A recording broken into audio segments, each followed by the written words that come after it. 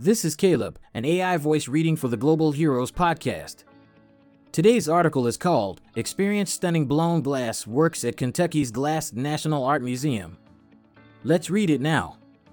Danville, Kentucky, the historical birthplace of the state, recently became home to a national art museum that gives artists and cultural travelers yet another reason to visit.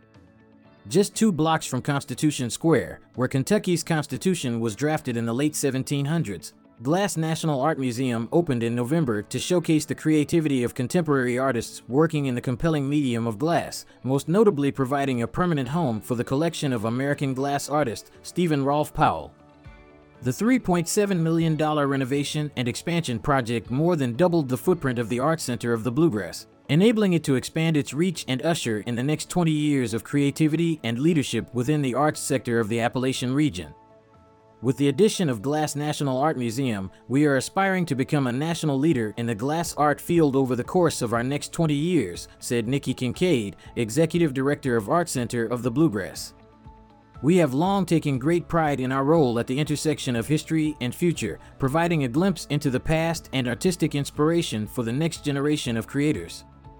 Glass will help us expand our reach, attracting visitors from across the country to Danville, Kentucky, with our captivating permanent collection, anchored by Stephen Rolfe Powell's work and legacy.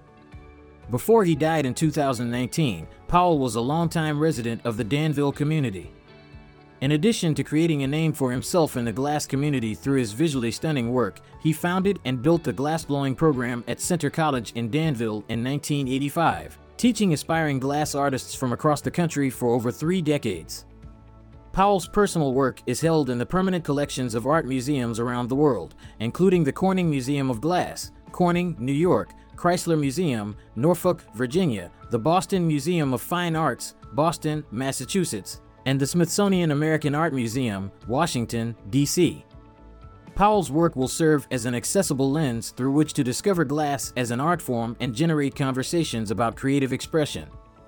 Museum visitors can explore the relationship between light and glass in a captivating way. A dark gallery will display a selection of rotating works, starting with Powell's Echo series, under spotlights, casting color onto surfaces below. Glass plans to collect work by other prominent contemporary names in glass, including Dale Chihuly and Lino Tagliapietra. The historic hallway gallery will be a permanent display highlighting key moments of the studio glass movement.